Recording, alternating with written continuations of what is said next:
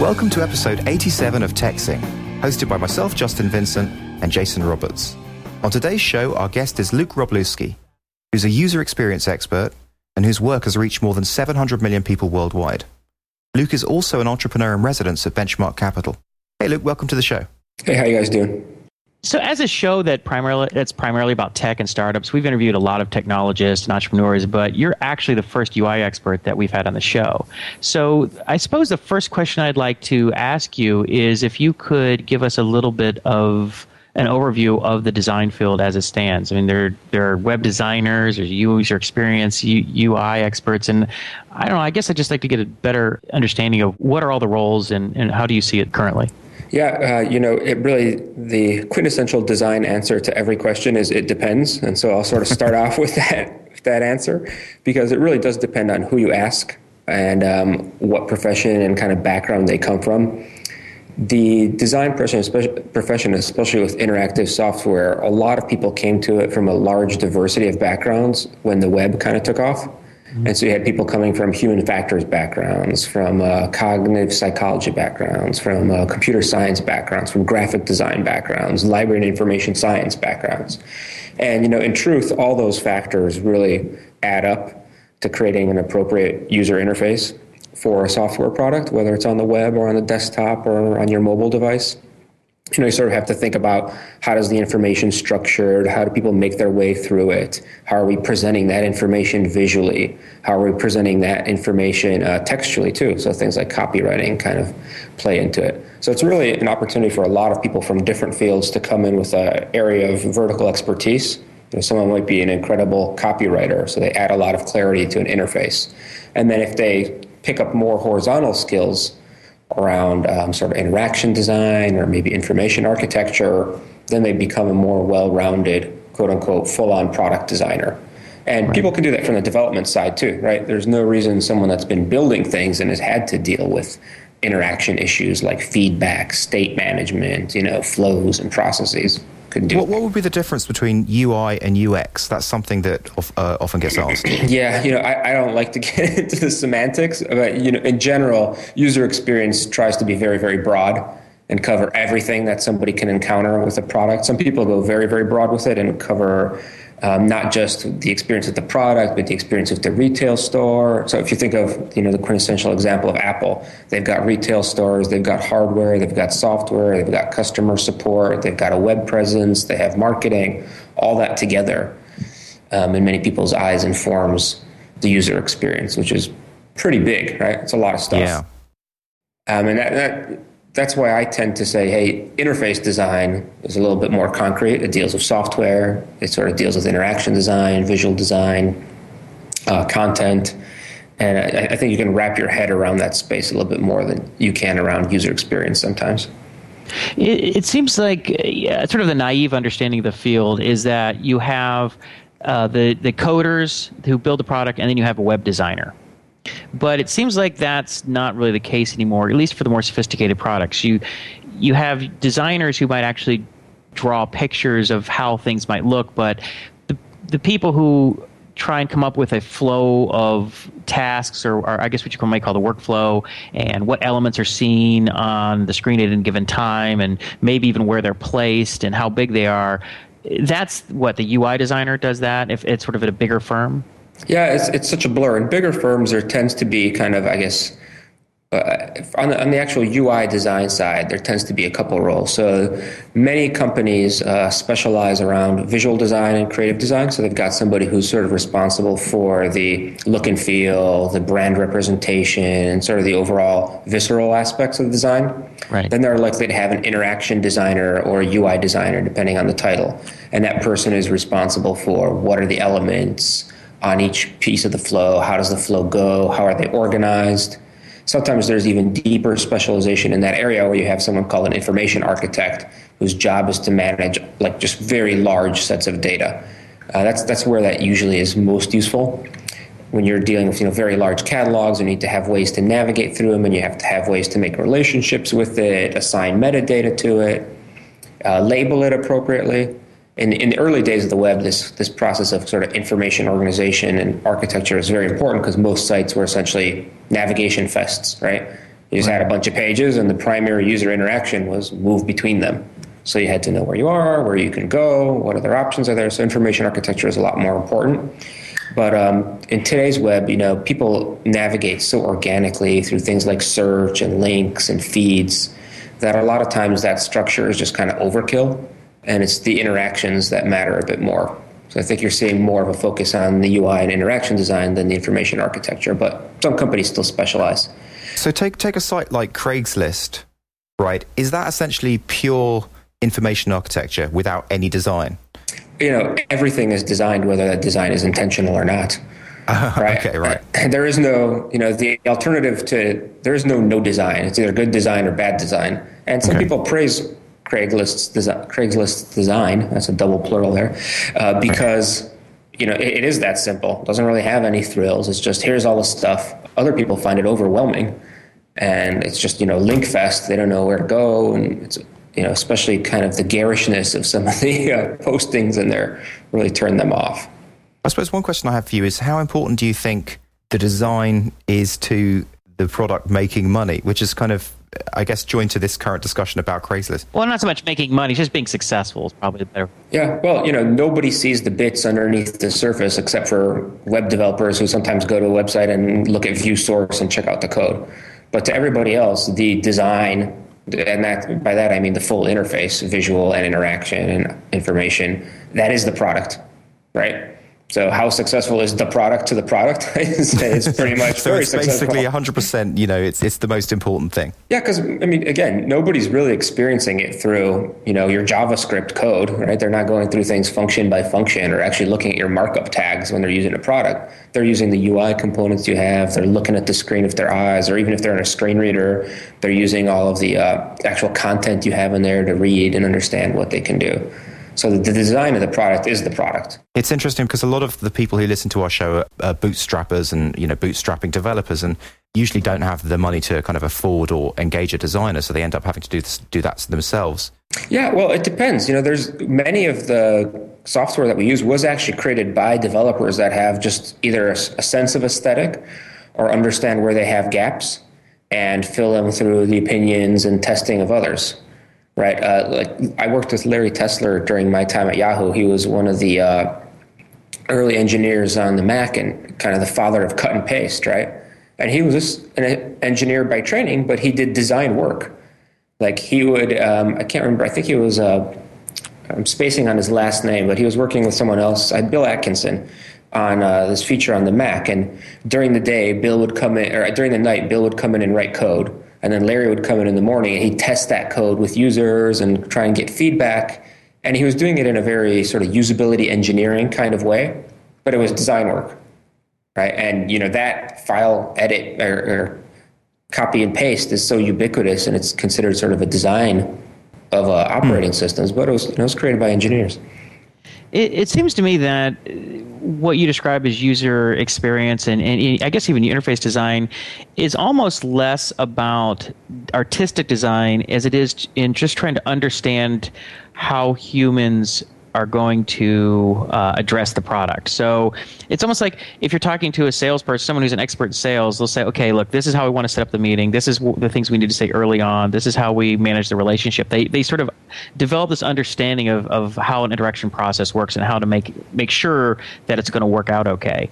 And, whereas the artistic aspect of like, okay, well, what colors are we going to make things and what fonts are we going to choose, topography and things is sort of like the next step. Like the first step is just trying to figure out the sort of stages of the experience. I mean, how do you think about it? Yeah, like I was saying at the beginning, there's so many layers in all this, right? And they all kind of add up, which is why even though it's so easy to go make software on the web, right, not everything really does very well, right? And there's lots of issues around that, but people's impressions are formed so much by what they see and how they go through that flow, and that informs how they use the product, what they get it to do, and even little considerations can make a huge deal. So just to talk about the visual design side of the coin, the first book I wrote, which was I guess 8 years ago or something like that, was called Sightseeing, and it was really about, at the time there was this tension kind of that you're alluding to between design and I guess usability. So the usability experts were out there saying it must be functional above all else. If people can't understand it, they can't use it, it's pointless. And there's a design crowd out there that was saying, well, it also has to be, aesthetically pleasing and beautiful, and, visuals matter too. And so kind of the central thesis of that book that I wrote is that it's the two of the things together. And the visual design actually supports the usability, because when you think about how you do visual design, there's essentially two intertwined parts. One is, the color selection, the font selection, the image selection, this sort of creating an appropriate personality or brand or look and feel through the visuals. But the other part is the visual organization. If you give something a lot of visual weight, that's the thing people are going to notice. If you make things look very similar visually, people are going to group that and associate them together. If you make things look very distinct, people will think they're separate functions or not consider them as part of the same process. And those kinds of visual design decisions play a huge role in usability, in how people can or can't use software. Which is why, again, the thesis there was these two things are intertwined and you can't really separate them. And so is Apple the perfect real-world example of how that all hangs together? Well, interestingly, I just was reading an interview last night in bed on my iPad, ironically, with the former CEO of Apple, John Sculley, talking about how he sort of understood the Steve Jobs method. Right, and one of the points that he made in there was he was talking very recently to someone who was a developer, and that developer had back-to-back meetings with Apple and Microsoft in the same day about whatever service they were doing. And when he went to Apple, the people in the room that everybody in the meeting deferred to was the designers. When he went to the Microsoft meeting, there was no designers in the room. Right. Yeah, in fact, I just read something this morning was talking about how Paul Graham's essay on the topic that the reason that Yahoo had so many problems and was passed up by Google was that it lost its hacker-centric culture, and it was sort of the hackers were replaced by suits. But the argument that this guy made against that was that, well, Apple is not a hacker-centric culture. It's a designer-centric culture that the designers have the final say, and they're the ones that are in the room for the big decisions are made. So in a sense, Apple is winning by design, not by winning by code. Yeah, and I think that aesthetic carries through down across the whole company, right? When they say the designers have the final say, it's the designers have the final say through proxy of Steve Jobs because he gives such a damn about design. Right. And they sort of channel his attention to details and focus on design. That's how decisions get made. And places like Google, the founders or the co-founders are engineers. And so they sort of channel the value of engineering and technical solutions and things like that. And that kind of is what carries the weight over there. Right. And, all these founders. And it's interesting. It's a fractal because that the person at the top will hire people who thinks the way that they do, and they will hire people who thinks the way they do. So essentially, that will propagate throughout the company. Yep, yeah, that's how you make culture, right? Right. That's why a lot of the quote unquote suits say culture is really the most important thing in a company, because the thing that aligns everybody along some similar vision. Otherwise, everybody's running around like a chicken with their head cut off in different directions. So they don't have this sort of shared sense of what they're doing. So, what I'd be curious about is how you got into this field. I mean, it seems that people who become web designers often start out as graphic designers. They study design in school, and they sort of migrate to the web, or at least they did in the past when the web was younger. But what was your path to getting in this field? Yeah, I was actually pretty similar. So I actually started out in engineering when I was in undergrad, and I did close to a year of engineering. And then I decided that staying up late coding. And this time it was, C# was not for me. Mm-hmm. And so I switched over to the art and design program. And when I made that switch, I took a internship at NCSA, the National Center for Supercomputing Applications, right, which at the time was where Mark Andreessen was building NCSA Mosaic. Well, hold on one second. So that, first of all, that's really cool that you can get an internship like that. Where were you? Were you at University of Illinois? Yeah, University of Illinois, Champaign. Because that's where Champaign Urbana, because that's where the supercomputing center is located. Yep. It's not there. Exactly. Now, C# didn't come out until what, like 2000, around 2000 or so, 2001, 2002. But the Netscape and that whole thing was going on, or at least the first version of the Mosaic browser was what, like 93, 94? Yeah, so maybe it was C++. I may have my labeling wrong. Yeah, I think it was C++, and then C#, right? Is that right? Yeah, C Sharp, right, came in the 2000s, right? So yeah, C++ would have been to C++, that was what I was doing. Okay. Pre-Java. After this, they started actually teaching Java in the CS departments at University of Illinois. Yeah, because Java was sort of influenced. Was influenced probably by a lot of things, but obviously was influenced by C++, and then C# was influenced by Java. But not to get off. Just a quick question: did you know that something big was happening when you were there, like that Mark Andreessen was doing that? Oh well, yeah, the web was pretty amazing. When I came on board, the browser was done. I mean, I wasn't part of the team that actually did Mosaic. My mentor at when I later went on to do grad school, Colleen Bushell, she was actually the designer designer in quotes here. She was the person from the design background that got involved in that project. So she's the person responsible for the little spinning navigator that let you know that something was going on. Yeah. I don't know if you guys used Mosaic, but it had this S with a little globe in the middle. Yep. And that would sort of spin in the upper right-hand corner to let you know a page was loading. Yeah. So, and that pretty much defined loading concepts in that way. Still there, right? You look at any browser, they still have it. And IE had that with the spinning IE thing. Netscape did it with the spinning like little lighthouse or whatever. Yeah, so she did that. And, she worked on a lot of the original Chrome stuff there too, with just the whole paradigm of what's home, forward, and back. But this is actually a really great re-segue or pullback to the first question you guys asked, right? Because Andreessen was a developer. Colleen was a designer, and he was doing a lot of the decisions that ultimately impacted design coming from a development background, right? I don't know the full story of how back, forward, and home and all those things kind of came into fruition. But, obviously everything that she did was a collaboration between him and her and the rest of the team over there. It's funny how you just take that stuff for granted. You kind of feel like it's always been there, but someone had to create those tools when that product was first invented. Yeah, and I love those stories. I heard another story about how kind of the image tag came to fruition. And Jeffrey Veen was talking about this recently. So he was talking about an email exchange. There was like a mailing list early in the day that Tim Berners-Lee and Mark Andreessen were on. And Mark Andreessen fired off a proposal and said, here's how I'm thinking of doing image. Other people chimed in with different ideas. And then I guess a week later he said, okay, I implemented it like this, IMG. And, other people chimed in, but he's the one that shipped the code. So that's right. It went out there. And Veen calls it rough consensus running code. And it's amazing how many times that's the thing that actually makes a decision, right? When somebody just goes and does the thing, okay, it's done. All right, it kind of works. Let's go with that, right? That's right. Yeah. That often happens in large companies as well. I've seen that in corporate culture. Basically, when you get a doer, he just does it, and then all of a sudden the corporate company will basically follow the lead of the doer. Well, the major problem is most corporations don't do anything. Right. There's a lot of undoers or non-doers, and that's what slows them down so much. So when you switched over to the design program, I mean, did you have a good sense of design coming in? Were you someone who was sort of good at drawing or painting as a kid, so that was like a dual sort of talent that you had that you knew going into college, so when the engineering wasn't working out as well as you liked, you thought, I'll just go design? Or did you just completely say, hey, I have no idea if I have any talent, but I'm going to try it anyway? Yeah, I was always both sides, right?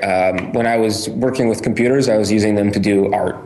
Or when I was, back when I was programming BASIC, who knows when that was, but I would use it to make like ASCII art of spaceships launching, using like the little printf commands. So I always had this sort of duality. I would definitely not say I'm a very strong artist. There's much better illustrators and painters and graphic designers out there than me. I think where I have sort of a good skill set is really the combination of what can the technology do and how can the design support that. And that's sort of what I've carried with me as I've moved on. Right, and so when you moved over to the design field, how much of that was just sort of a real abstract sense of design versus, I guess back in, when was this? Was 90, 94, 5, 6 era? Yeah, 95-ish, 95, 96-ish. Yeah. So that was probably before anyone's really thinking about web design. Yeah. Because it really wasn't. It was barely even graphical at that point. So you learned sort of from just think about things in terms of just standard design of like graphic design, I guess, of any kind.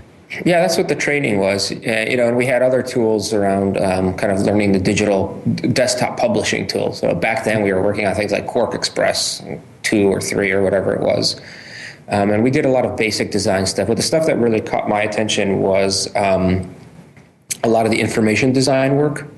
So again, just going back to Colleen Bushell, because she really had a strong influence on me back in my grad and undergrad days. She worked with Edward Tufte, who's written a lot of the quintessential books on information design. Yep. And in fact, the one that has kind of the storm cloud animation on the cover, I think it's the visual display of quantitative information. Is that it? Yeah, that's it. So that was the project that she worked with Tufte on. And, so I think she took a lot from that experience that she passed on down to me and her students, just about the information display principles that design enables. And that was what I gravitated to a lot more than, just sort of, I guess, the art and graphic design aspect of things. I was a lot more interested in the information design and in how you can do layering and separation and move people through information and all that. And couple that with, all of a sudden there's a digital format for doing that, aka the web, and that was really, really exciting at the time. When a coder kind of makes a first draft of something and they don't know anything about design and they don't know how to lay things out or whatever, what is the kind of most common rookie mistakes that you've seen? I think the most common mistakes are there's really no hierarchy and separation. Everything is sort of equal and everything's fighting for everybody's attention. The really simple rule that I use that I think that helps people understand this is everybody's screaming, nobody gets heard, right? So if you put out a layout and every single button looks exactly the same and there's 20 buttons on it, what do? It's difficult for the user to understand which button to click. Yeah, there's just no prioritization at all, right? We come to each one of our interactions with software as just a set amount of cognitive load that we have to use on that task. And if you burn it trying to figure out what the heck's going on, then that becomes a pretty frustrating experience pretty quickly. So how do you fix that? What do you do right to stop that from happening? So I think the first thing you can start to think about is what is the appropriate grouping of the items on this page, and how can I use visual information to indicate that, so people can use sort of their natural gestalt understanding of the world to form associations, to get understanding. So that's kind of one thing, this grouping. And the other thing becomes sort of a prioritization. And when you realize what's most important, secondarily important, or not really important at this point, the third bucket of stuff just get rid of. But once you realize sort of what's most important and secondarily important, then you can apply more or less visual weight and to the more important things. And visual weight is really just about creating contrast. So if one thing is red, circular, and big, and another thing is small, square, and gray, guess which one has stronger visual weight? Because of the contrast. Yeah, because of the contrast between those things. So you can start to balance how much weight you give things and assign and associate that with the prioritization of what's on the screen, and while all of a sudden you're thinking about design. Is there a way to use something that that has low contrast for use? Yeah, well, the human eye basically picks out differences between things, right? That's sort of how our brain is wired. So if you have something that's really low contrast and you just have a little bit of contrast, that'll pop out. So if a composition is totally gray, everything is the same shade of gray, and then something's a little darker shade of gray, that'll pop out because of that difference. So is that like, for example, on the Apple OS in the title bar, for a typical app where they have the name of the document that you currently have open? So it's sort of it lets you know that the name of the document, but it doesn't completely overtake your eye because it's just a little off the gray of the main bar. Yeah, that's actually a pretty common technique. So what you can do to set context in applications, this is why a lot of Chrome is gray, is because you want that stuff to recede in the background and let the actual things you're interacting with come forward, right? When you're using, say, like a Photoshop or what have you, you don't want all of the icons and the tools for that application screaming at you because you want to focus on the photo you're editing or on the page you're designing. So your software shouldn't really get in the way your framework of what you're doing. Yeah, I'm a firm believer that the design shouldn't be in the way of tools and services and things like that. You know, a great analogy that my friend Jared Spool uses frequently is air conditioning. You know, when's the last time you were in a meeting and somebody said, "Hey, I just want to point out, whoever set the air conditioning, it's just great, you know, not too hot, not too cold. You just did a fantastic job." Nobody says that, right? When it's working, it's totally invisible to you.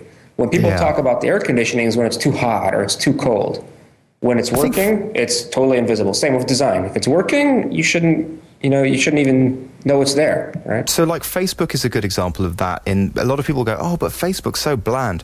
But actually, the reason why it's bland is so that the content comes out, so that people's pictures and what people say comes out, and you kind of ignore the rest of Facebook. Yeah, they spend a lot of time tuning the presentation of things, especially the feed.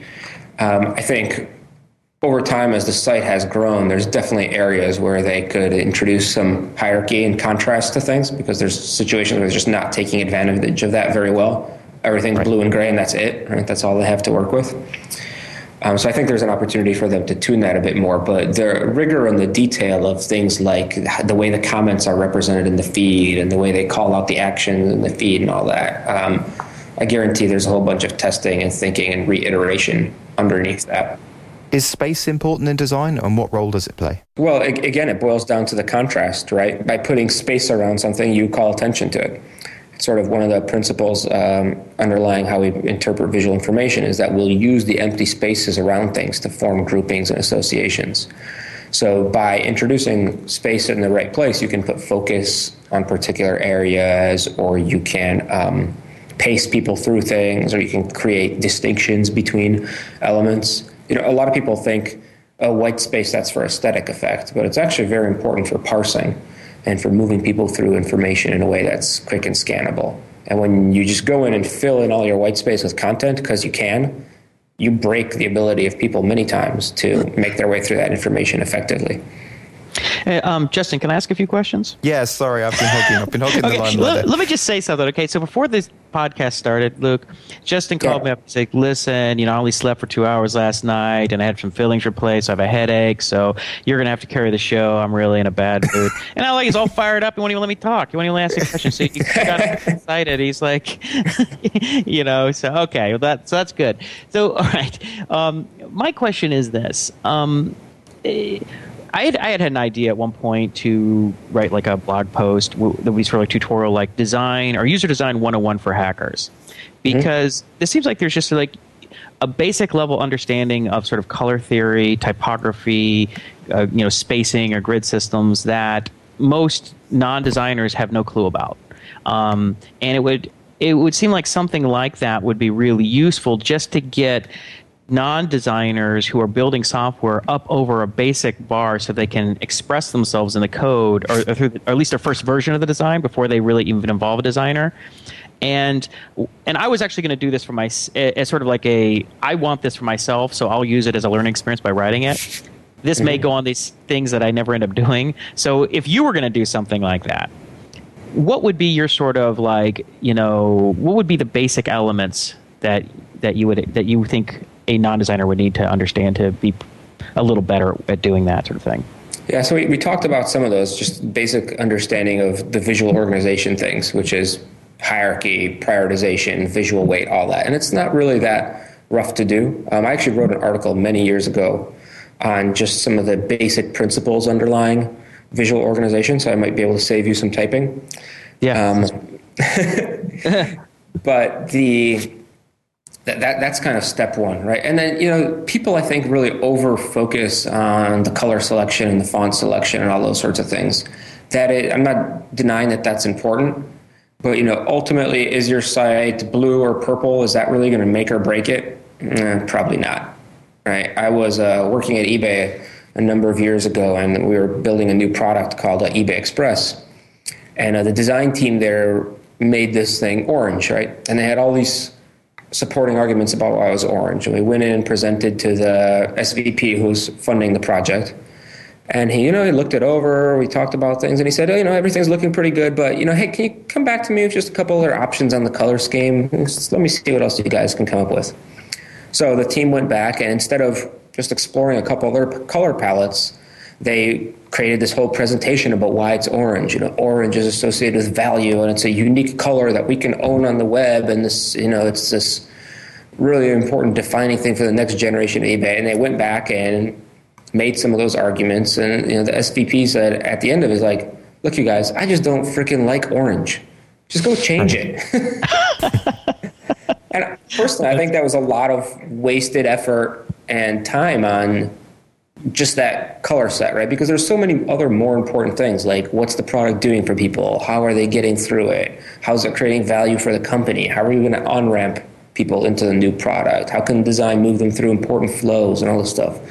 There's all this much meatier, more important stuff that actually brings the product to life than whether it's orange or blue. Does it matter?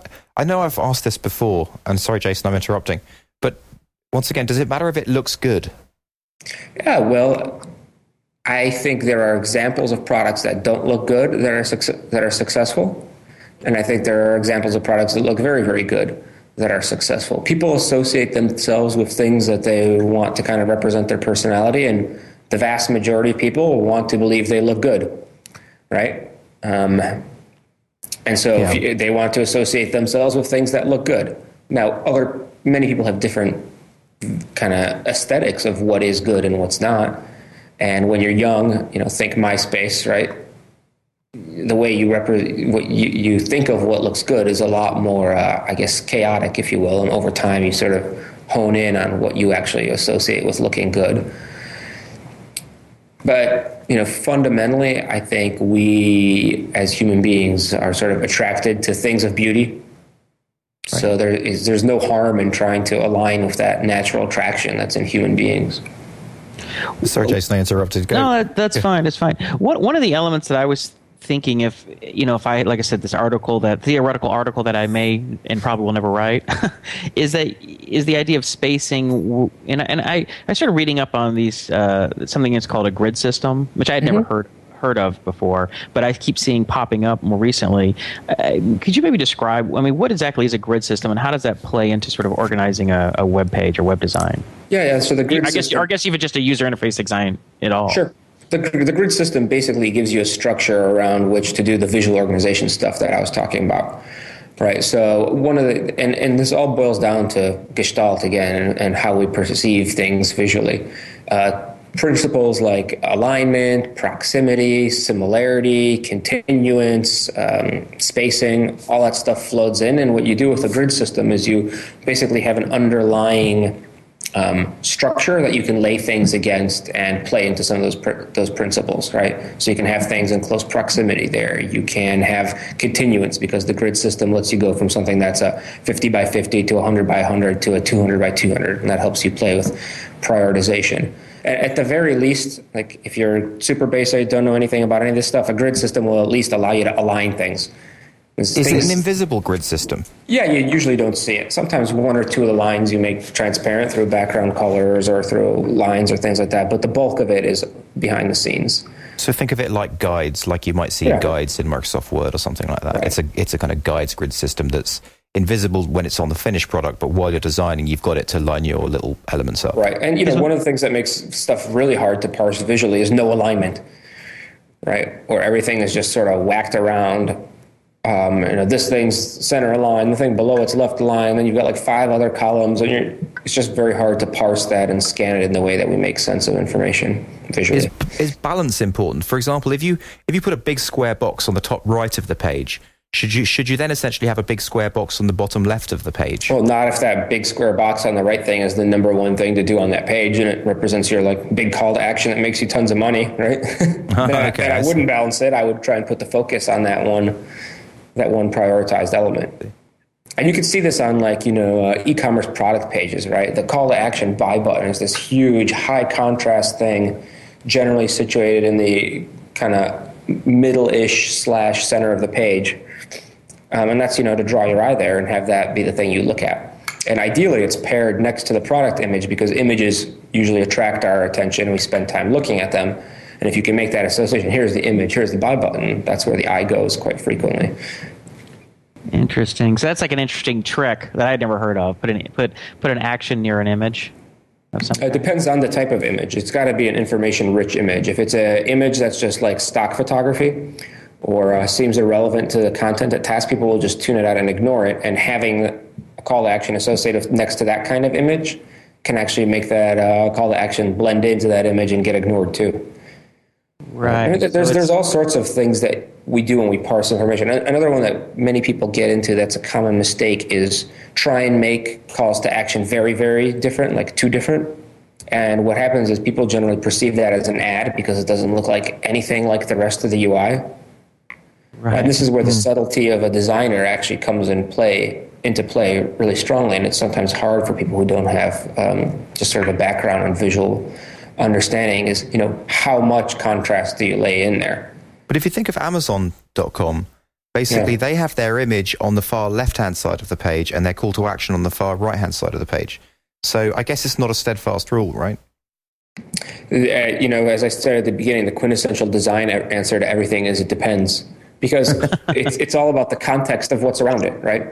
And it's all about the context of what else you have on the page. If one site has a really, really strong brand color, like a big red brand color, and that's represented in their banner or their logo or whatever, then they can't necessarily use the same amount of contrast or the same kind of contrast than a site that has a really muted and sort of faded palette for their company brand and logo. And they're playing with a different overall list of things. So the idea of like giving some tips or some structure to how to think about this stuff is it seems like it's a little difficult because the way you describe it is that design is an art. And I don't mean art just mean like as in artistic. I mean an art as in it's not scientific. It's not like a bunch of series of rules. It really is contextual. And it seems like, and so I'm wondering is visual design something that few people are ever really going to be good at, no matter how many classes they take? It's like, like painting, like an art, right? I mean, most people just are not ever going to be good artists, no matter how many art classes they take. But just like coding, right? And not everybody's going to be a great developer, no matter how much they study computer science or no matter how much code they write. And I think all of these things are both an art and a science. And I would take development on the same plane, right? I mean, you can have all of the scientific rigor around how you're writing your algorithms, how you're optimizing your markup, but every once in a while you need a creative solution, right? Or you need to have sort of your personal take on how this thing's going to be architected in order for it to work. Well, I guess one thing you notice teach. Yeah, and I guess one thing you notice about really great coders is their taste. How they organize their code, how they attack the problem, how they think about it. And I imagine that's the same thing with design. They can know you can know all the rules, but it's really how your brain puts it all together, and it just shows, sort of really good taste versus sort of mediocre taste. Well, you learn all the rules so you can break them, right? I mean, this is the essence of art and music and all that. Like, people that play jazz spend a ton of time learning scales so that when they start playing, they can forget about the scales and and kind of do what fits with the music at the time. Well, one thing I've noticed about designers and working with professional designers is they all seem to have a style, and I can't quite work out if that's a good thing or a bad thing. I think it's a good thing. I think we're attracted to things with personality, and take a look at anything that you sort of consider a masterpiece in the world, right? Whether it's an architecture or art or writing or they all have a point of view. They all have a perspective that they bring to the world. And that perspective is what makes them unique. Whereas if you think about all the stuff that's really bland and boring in the world, like, say, corporate websites in most cases, it's a brochure-aware website, there is no personality, there is no point of view. It's 50 people all chiming in with their opinion, and you can see it, right? It kind of comes through. So having that perspective and that point of view in a design that many times can come from a designer, it doesn't have to. It can come from all sorts of different sources. But having a point of view and a perspective and a personality is really, really powerful and important. So is that a good rule of thumb when hiring a designer to look through their work and make sure that you like their general concept, their viewpoint? I think there's two things you should look for when you hire a designer. One is, can they get the big picture behind what you're doing? Do they understand the purpose of what you're doing, why you're doing it for who, what are the factors that are involved in making it successful, right? The big picture. Do they grok the big picture? And then secondarily, do they have a strong attention to detail? Meaning, are they really thinking about all the different choices they're making, why they're making them, the considerations they go through, what the impact of those choices is, all the little detailed nuanced stuff. Because if you know the big picture and you know all the little details, then everything in the middle sort of works itself out. Too many designers, I think, or people who call themselves designers, are focused on the middle part and don't have the big picture and don't spend the time and the rigor that they need on the details. As a result, they're in the middle, and that's sort of the mediocrity zone.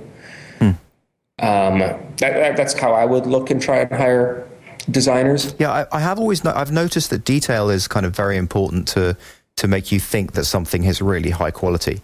It kind of has little fine details that you wouldn't necessarily notice unless you went looking for them. But overall, all the fine details add up to just very high quality. Yeah, there's a great Charles Eames quote, which is basically, the details are the design, right? I think he said something like, the details don't make the design, the details are the design. That's all the choices you make is what leads to the final product. And the more meticulous and focused you are in every single one of the details, the more likely you're going to have something that's coherent and structured and aligns to that big picture. Right. What are some of the designs on the web that you think are the most cutting edge? Because it seems like we go through these phases where the style shifts, and I remember when the 37 Signals Basecamp thing came in and everyone was sort of copying them for a while. And I'm wondering if you're sensing, a direction or a style that's starting to take hold now. Yeah, I think what we're doing is we're maturing the market in general, right? So early on the web, a lot of people just came on board and did all sorts of things, but now you've got a much bigger audience, right? We're projected to hit 2 billion worldwide by the end of 2010. Mm-hmm. And as you mature the market and as you get to situations where it's not just about the functionality anymore, it's about the overall experience, you're going to see products that are focused on more around managing simplicity for you, making things easier to grok. Just the sheer competition of the number of things there drives the market to reduction. So hopefully there's going to be a bit more reductionism. And I don't mean that like visually. I just mean that in the amount of overhead you need to go and start using a site or a product. As things mature and people understand what the technology does and how it does it, then it's really focused on that experience more. Are there any sites out there now, and I mean more in the terms of applications as opposed to just pure informational sites, that you think are really cutting edge right now or are setting a new sort of a new style? That you think are awesome? Well, it depends on how you define cutting edge, right? What do you think's awesome? What do I think is I'll be frank with you guys. I really hate that question. That was Justin's question. Everybody asks that question, and if you there's lots of things that are really awesome for lots of different reasons, right? And just simply saying, "Oh, I like that," in many cases is really just selling it short. What they're doing and why they're doing, why that aspect of things that they're doing is great. Like I'll give you guys just a couple really small, nuanced examples of things I like. So I've lately been doing a lot of to-do tracking. There's this little site called Wedoist, and it's super bland, doesn't do a lot of things, but it's all around creating to-dos. And they've used a ton of inline actions and really small interactions, like you can add things and stick things in really light and quick. And I really like that experience for just the immediacy and ability for me to stay in a single page and get a lot of stuff done very quickly and easily. So I like it for its interaction design of to-do lists. Okay. And that's one example, right? A lot of other things around that product, maybe they're not the greatest, maybe they have other issues, but that specific aspect of it is actually pretty useful for me. I was wondering if we could ask you about, I guess I'd like to ask you about a couple of your presentations that you've given recently. Sure. Yeah. One is you called Sign Up Forms Must Die. Yep. And I'd like to maybe just give us a quick version of that, because I think that's a really interesting problem, because as web applications, you ultimately need to get a certain amount of information to be able to move forward, but yet you put too much in there, people seem to get frustrated and not want to use your product. So I'd be curious what your take on that is. Yeah, so my central thesis around Sign Up Forms Must Die is, somebody tells you about a website or you get a link, you go and check it out, and what's the first thing you have to do is go fill in a web form, right? Before you can actually use it, before you can actually see what it's doing for you, maybe you can take like a tour or any of that kind of stuff. But, step one is, okay, give us your name, give us your email address, agree to our terms of service, agree to our privacy policy, solve this CAPTCHA riddle. And I think that's just a really shitty first-time experience for a new product. Instead, I think it's much better to try and give people a sense of what you can do for them and how with a few lightweight interactions that really explain the product, that let you get in there and start using it and see some value immediately. And then when you get that value, then jump in and say, okay, if you want to continue or you want us to save this or you want to share what you just made or whatever, then we just need a couple of pieces of information so that we can create an account for you to save it. And at that point, you get what it does, you know if it's for you or not, and you either become a customer or you don't. And frankly, getting that sign up front and then just finding out that person's not going to use your product once they figure out what it does is kind of worthless, right? Are you a little bit at risk of the kind of Amazon one-click problem, where Amazon kind of had this, they introduced one-click and they patented one-click, but people didn't really and don't really like it because they can't actually tell that something's happened. So quite a lot of time, if you go to a site that does require a sign-up, if you didn't have a sign-up, it's a bit of a strange experience to just feel like, am I actually using this app? Like, is my work going to be saved? I mean, what? Well, that's a design question, right? You've got to have the right design that answers those questions for people. I think you can make it awkward and weird that you don't know if you're using it or not, but you can also make it a very sort of gradually engaging experience that makes it very clear what step you're in, what you're doing, how you can go to the next step and things like that. So do you think it would be a reasonable thing that if you had some sort of productivity app that they're going to use to create something, like you mentioned, like a to-do list even or whatever, that you just say, hey, create list, they go on, they start creating a list, and then something comes up and or a little pop-up or something slides out or informs them and says this hasn't been saved, and then at that point if they hit save, then it asks for your email address and a password or something. Yeah, a great example of this that I use in that talk actually is this site called Geni, Geni, and there's a bunch of different family tree makers out there. The vast majority of them, their first step is sign in, sign up, create an account. What Geni does right on the first page is, okay, start making a family tree. Are you male or female? Give us your name and start family tree. And the next step, you're adding your mother and father. So you're invested. You're invested by the time you even think about signing up. Yeah, within like 2 clicks, you've already made a family tree. It's like, voila, you're successful. Oh, and by the way, that's the entire purpose of Geni, to make family trees. So within a couple interactions, you've done what you came there to do, right? You've been successful. And in the meantime, you learned what the software is and what it does for you. And you didn't do it by filling in a form and agreeing to a whole bunch of shit up front. Mm-hmm. Right. And I think that's a productivity application, making family trees. Sure. And you can apply that kind of thinking to a lot of different models, right? And most of the time, people don't. They just don't think about the first-time experience beyond, oh, we need a sign-up form. Oh, and we need to, really drive people to sign up and tell them why they should sign up. And that's like the extent of their thinking about the first-time experience. Imagine if everything in the world worked like that. Imagine if you go into a restaurant, right, and they're forcing you to sign up. And I mean, it's just crazy. Could it apply to Twitter and Facebook? Yeah, and Twitter's actually been doing this. I've talked with a few of the folks at Twitter, and they're very on board with this idea of gradual engagement. In fact, I wrote an article recently about how they applied some of the gradual engagement principles by adding a step to their sign-up flow, and they increased conversion by like 25 to 40% in terms of engagement, increased engagement. Have you seen a movie called Man on a Wire? It sounds familiar, but I'm not sure. It's about a guy who tightrope walked across the Twin Towers. Mm-hmm.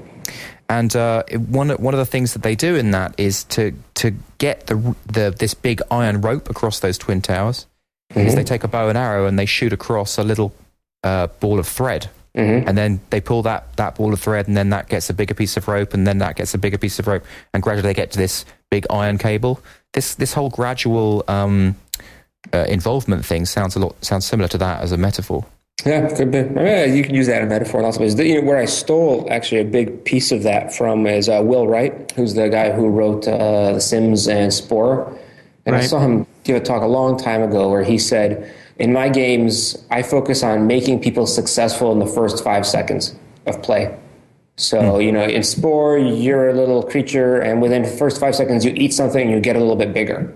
Like, ooh, I can do this. Oh, I'm great. Or in Mario, you start up and all of a sudden you get a gold coin right in front of you. And bloop, and you power up. Right. So right off the bat, they make you successful, and that teaches you how the game works, because in Spore, for example, you're running around and eating a bunch of stuff at the beginning, so you grow. And you're also a little bit vested, right? Because you've already done something. Ooh, I got bigger. Yeah, exactly. So I just like that kind of thinking about engaging people, right? I hate the kind of thinking of we need to create a record set in our database with some name value pairs for, first name, last name, email address, all that crap.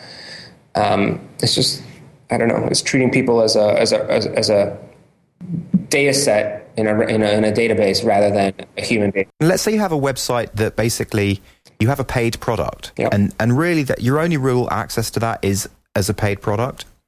But would you then go with this, so you'd get to the front page and you could start using that product, and would you mention that it's a paid product at that point? Well, I think this is the model a lot of those companies are coming to. They all have sort of a freemium version, right? And a lot of them allow you to start using it, figure out what you're doing, and then within the product they message you to get into paid features. And the amount of companies that I see moving to that model, to me, indicates that it's actually a decent model. So would you mention anything about paying when you hit the page in the first place? I guess what I'm trying to say is that sneaky not to mention the paying aspect the first time you hit the page? I was talking to a guy from SmugMug recently in Boston, and he showed me the before and after designs that they did for their service, which is a paid service. And the before view had all the stuff about all the different rates and everything and what it was going to be. When they redesigned it, they totally simplified it. They got rid of all that upfront information about understanding what kind of account you have, and they just got you in and going. And he said, the amount of value that they've extracted from that process has been like 200%. Wow. Interesting. And it's all about, just managing let me again to put this into a real world perspective. You go and meet somebody in the street, right? And you say, hey, my name's Luke. They're like, first name, last name, email address, agree to my terms of service. Where do you live? How do I contact you? Everything is like, it's just totally unnatural, right? Instead, there's an actual conversation that happens, and there's this gradual process by which you get to know that person. You decide if you want to talk to them ever again or not. That would be a great viral video of saying if people were web forms or web apps, and showing all the mistakes as just real people, this is how they'd behave. Yeah. Actually, that is a methodology that you can, once again, circle back to the beginning. We're talking about what can some developers do. There's actually a really great exercise that I've seen a number of folks do where you just put like a browser Chrome around one person and they respond the way the interface responds, and the other person's a human being, and they try to have a conversation. Right. So I saw somebody do this recently around like an event planning forum, and one person was acting out the role of the forum, the other person was acting out the role of the human being. And so the human being comes up to the forum and says, hey, I'm thinking of maybe having an event at your location. And the forumer's first name. And the guy says, well, do you guys actually, what kind of size groups can I have here? First name. Okay, I guess I'll give you my first name. Now, when can I find out what kind of group can I have here? Last name. And you just start laughing, right? But really quickly you realize how those interactions work. And it's sad, but it's true. That's great. That's interesting. That's great. Yeah, that's pretty good. Well, so another presentation that I found interesting of yours, and I haven't had a chance to watch the video, but I was looking at the slides, and it looks it's very timely for me because I actually have a couple mobile projects that I'm going to be starting, and the title of the presentation was Mobile First, as in the fact that rather than people design, or rather than designers and developers thinking the website first and then the mobile app as sort of like a retrofitting that onto, or trying to take the web experience and put it on the mobile app. They're thinking the mobile first is experience, and I'd love to hear your sort of talk on that. Well, I think you nailed the crux of the argument, which is traditionally the desktop version is done first and the mobile's a port. But there's a lot of reasons why the inverse actually makes more sense, and the kind of three that I call out in the presentation I've been talking about a lot. Been giving this talk across a number of different places. The first one is, hey, mobile is just really exploding right now. And taking advantage of that opportunity. I think the mobile web, according to Morgan Stanley's internet research, is growing 8 times faster than the original web grew, which is just nuts. Wow. And every study after study, you see that those numbers are not only coming true, they're actually moving faster. So there's huge opportunity and huge growth. 2, mobile has these natural constraints. The screen sizes are small. The connections are crappy. People are using a single thumb, which very much forces you to prioritize, constrain, and figure out what the core value you're giving people is at each point in the process of your application. When you got 1024 by 768, you can fit a lot of shit on that page. Right. I'm sorry, should I be swearing? Maybe I shouldn't be swearing. No, it's fine. Well, as long as you're swearing at Justin, swear at him. Okay. There you go. I think shit's an okay word. Just don't go any deeper. Okay, I won't go any deeper. Well, we can say crap. At 1024 by 768, you can fit a lot of crap in there. Yeah. And most of what people put in there is crap. When you go down to like a 320 by 480 or standard-ish mobile screen, you got to throw away 80% of the stuff you had on the screen, which means you need to have a real clear understanding of what needs to be on that screen and why. And that requires focus, that requires prioritization, which is all just good for design in general. You know, and the third... I'm sorry. Go on. I was just going to give you the third part of why mobile first. The third part of mobile first is having a device that's in your pocket and it has all the sensors and capabilities that these devices have actually introduces a lot of opportunities for innovation. You know people's exact location down to 10 meters. Right, they have embedded cameras, so you can do video. They have embedded audio controls. They have touch-based controls. They have digital compasses that know the orientation of the user. They have accelerometers, so you can tell how the device is oriented. Having all those capabilities in front of you lets you just really start rethinking what your service can do and how you can present the same information to people using those capabilities, which is great for thinking of new ideas and new experiences. Right. And one thing that I like about building mobile apps, I feel like because as it limits what you can do, it's makes it easier not to screw up. As long as you know what the interaction is supposed to be, it seems like when you have an entire web page, it's like, okay, I want to do this, but now what do I have to do with all this extra space? And it's just sort of like, okay, well, this is clearly a table view, right? And then I click on something, and then something else happens. It just seems from a non-artist perspective, it's just a little less daunting. Yeah, it's a lot simpler to, but at the same time, it's harder, right? I mean, it forces you to get to simplicity, but it also really focuses you on nailing the tasks, because the mobile environment is a lot more of a task-focused environment than it is a browse or navigate kind of environment. In fact, you don't want to browse around and navigate too much on mobile devices because you got low connectivity, you don't have a lot of time, you're trying to get stuff done. And so you have to have that rigor of making sure that process of getting things done on mobile accounts for all those constraints. But does that mean, okay, but so now let's have a look at the inverse equation. A lot of apps were created for the iPhone, and then along comes the iPad. Yep. Now people had a lot more screen real estate, so they had to then rethink and make use of that new screen real estate. So how does your theory work regarding that? Well, perhaps non-ironically, one of the first guidelines in the iPad development guideline is just because you got more screen real estate, don't get rid of all the simplicity that you had in your iPhone app, and right. don't start adding features and all this other stuff just to cruft it up. I think what you are then able to do is introduce stuff that makes those interactions you had on the iPhone more contextually relevant or more engaging or more active, right? The iPad in general, we can have this whole conversation about like the context of different devices. So I think that's a big topic right now that a lot of people are wrestling with. But the iPad is a lean back device. It's like a casual-ish, more content consumption driven experience than, say, something like the iPhone, right? So in study after study, what you see is people use the iPad on the couch, or they use it before they go to bed at night, which I actually did last night to read, and they use it to read things. They use it to browse. So the kind of design and the kind of interaction you have for those contexts is pretty different than the kind of context you have, hey, I got my iPhone in my pocket and I'm trying to get to, a restaurant right now. Very different use case than I'm thinking of having a trip to Paris. Let me play with the maps and explore it like you might do on an iPad. Different context, different UI. And that's a much bigger issue than just adding stuff when you move to that device, right? Right. You have one presentation, let me get the name of it here, that was sort of a combination of the previous two that we just described, which is called Moving Beyond Forms, an overview of how web applications can collect input through both mobile devices and desktop software, et cetera. This seems like it brings some of these concepts together. I wonder if you wouldn't mind talking just a little bit about that one as well. Yeah, so that one is focused really on we need to start thinking about ways that people can interact with our services, both online and offline. Let me back up a second. Contribution is just a hugely important thing for software, especially social software, which is kind of what all software is going to become over time, I think, because it fundamentally boils down to people, right? And people use things.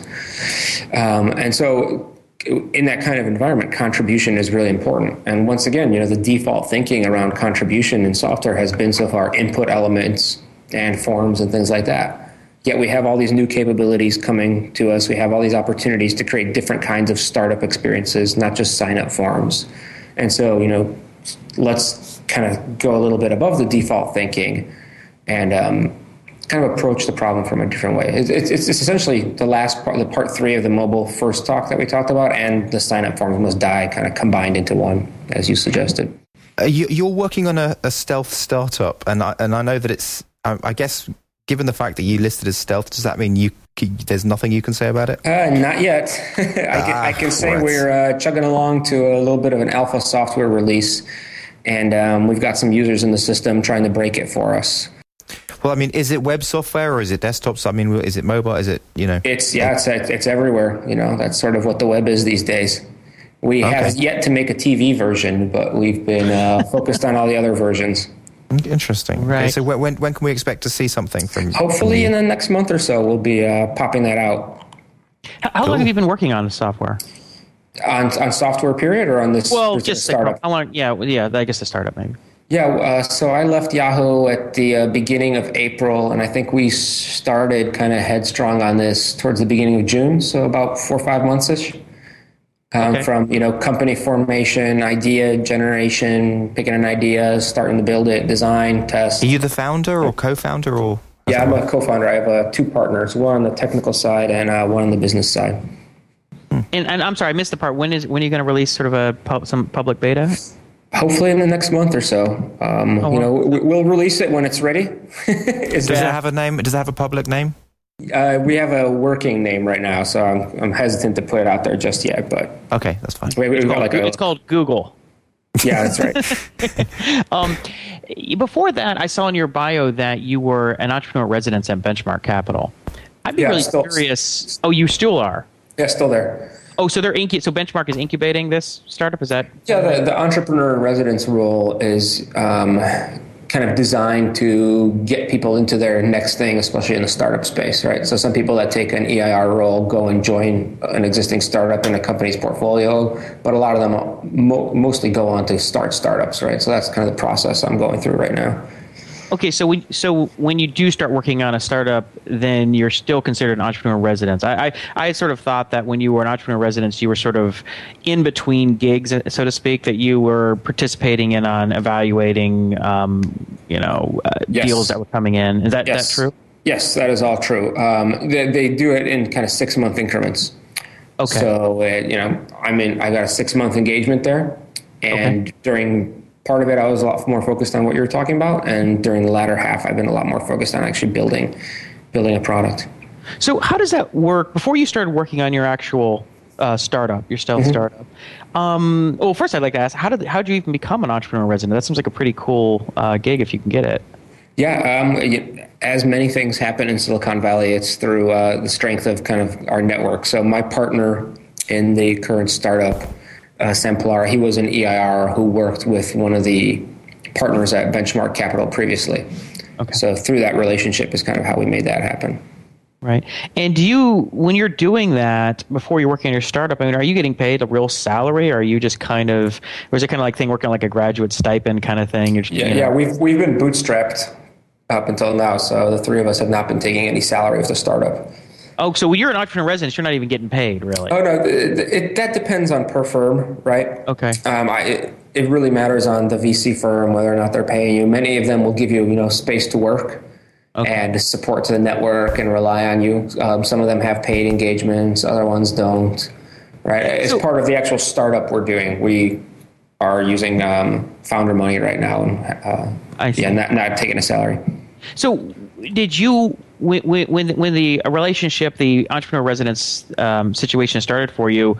Was it the conversation that you have an idea, or you and a couple of your co-founders or potential co-founders have an idea, and you're going to work it out over the next few months, or did they just say, "Hey, come jump in with us. We'll see what happens"? I mean, how did that?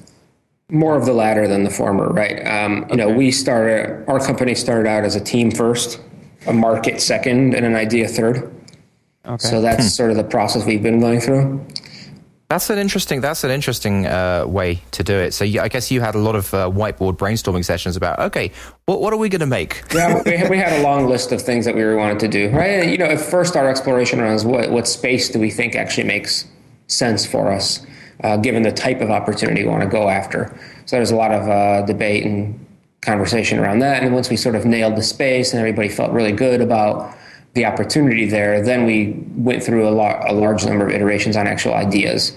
And it took us a while to settle in on the concept we're going for right now. And it's always, as with all things startup, everything is always in flux. How did you test your market assumptions? Well, we're testing them right now. Yeah. Okay, cool. You don't have to test the market assumptions. You can just basically say, hey, this market has this and this opportunity. Here's this and this space to play, right? That's relatively easy to model at a high level. What you need to do is really say, do we have a viable thing to address that market or not? And today, I think, really that's tested by putting people into a product and seeing what they do and how they react.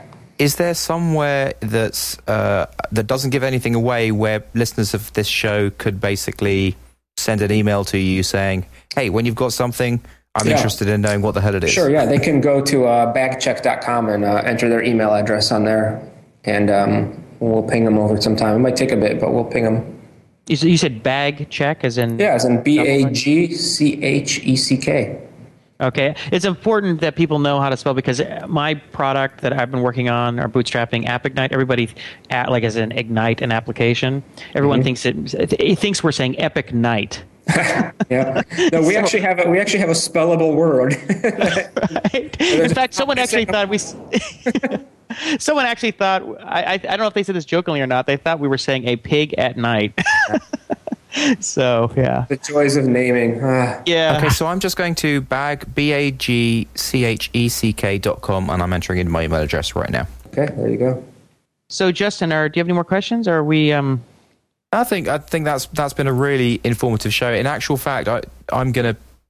all of my developer friends, I'm going to forward them to this, because this, to me, has been the 101. If you're like a bootstrapper and a solo developer, this show will what we've discussed so far. Even if you're really not a solo developer, I mean, even if you're part of a small startup, or even you're working on an internal team and you're trying to make your product better, I mean, everything that Luke is saying and all the things that he's trying to teach you through his presentations apply to any size company. So yeah, no, it's true. And also, I wouldn't say just in general. I don't think our market is just bootstrappers. Our listeners, I think we got a lot of people who aren't bootstrappers. So okay, I think there are a lot of people. I can tell by the people who list, by the comments we get, that there's a range of people who do kind of things I described, and there's probably a lot of other things. So, but I've been told. You've told me.